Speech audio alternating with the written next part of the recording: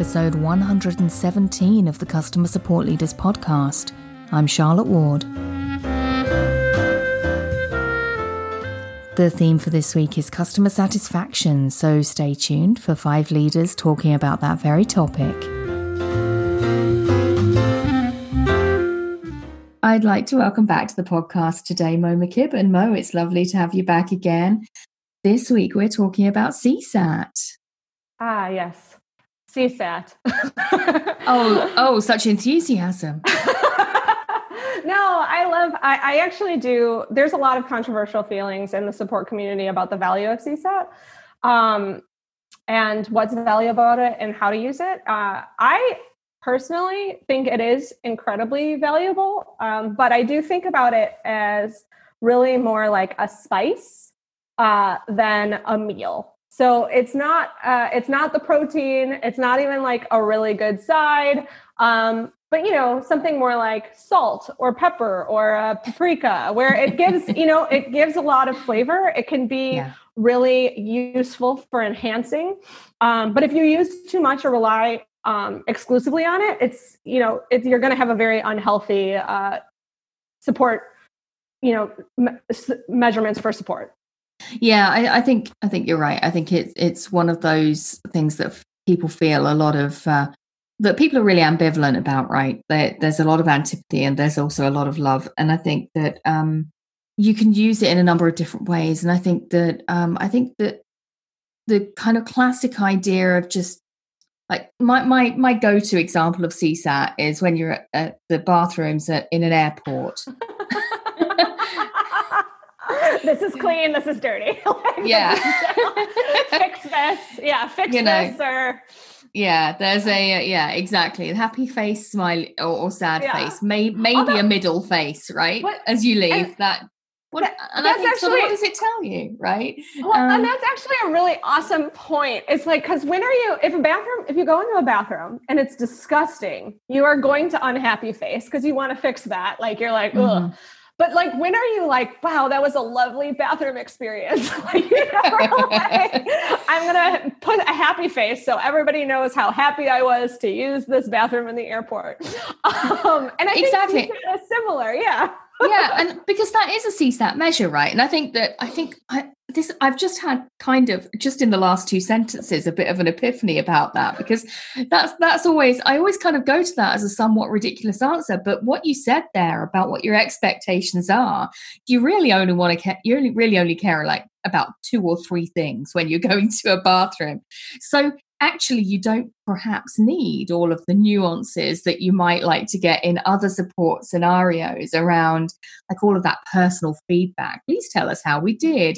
What can you tell us about the agent that served you and everything else? Because what do you know when you're running a bathroom at an airport? You know who was on duty. And you know the 3 things that your customer cares about, right? So you know they want it to be clean, they want it to be open, and they want it to be private. Or is that might actually be it, right? Well, and I do and this is why I love CSAT too, is it can be the canary in the coal mine, or it can be a great morale booster. But it really isn't necessarily, I think, that valuable for giving you deep insights into how people are doing or how to get better. But if you see, it's great for just measuring broad stroke trends. So if you have, 98, 100% happiness rating, you're you can feel good about that. You can feel good that for the most part, trending wise, very few people are unhappy when they come into the bathroom.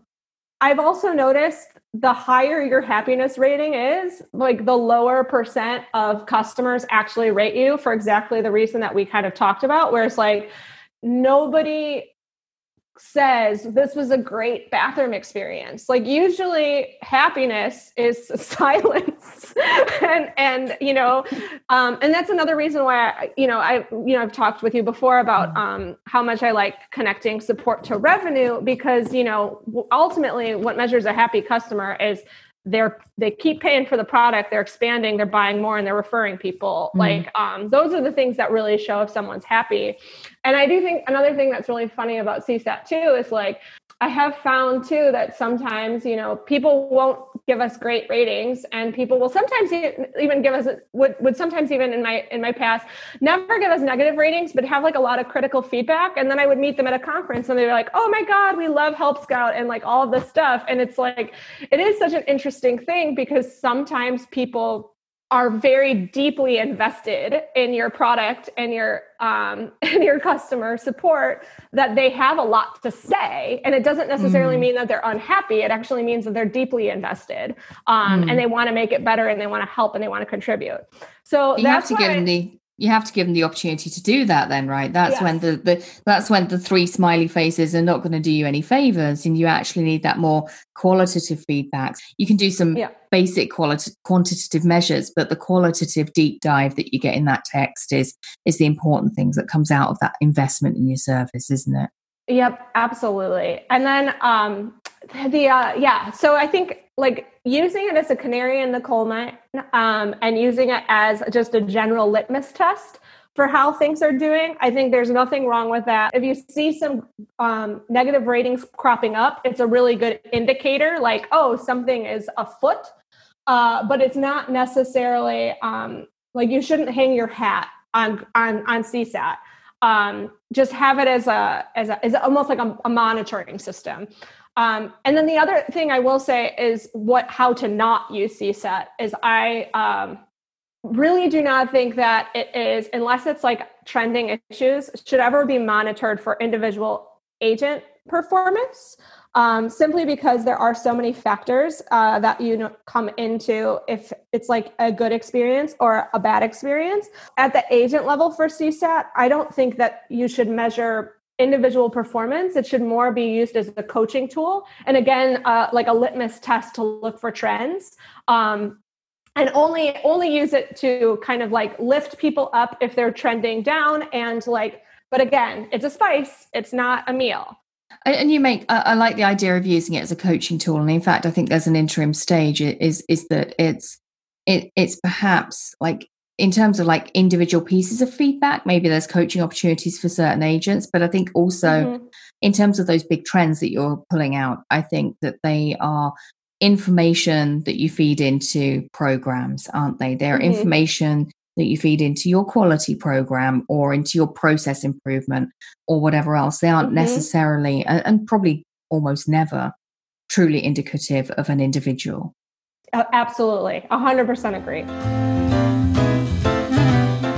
That's it for today. Go to customersupportleaders.com/117 for the show notes, and I'll see you next time.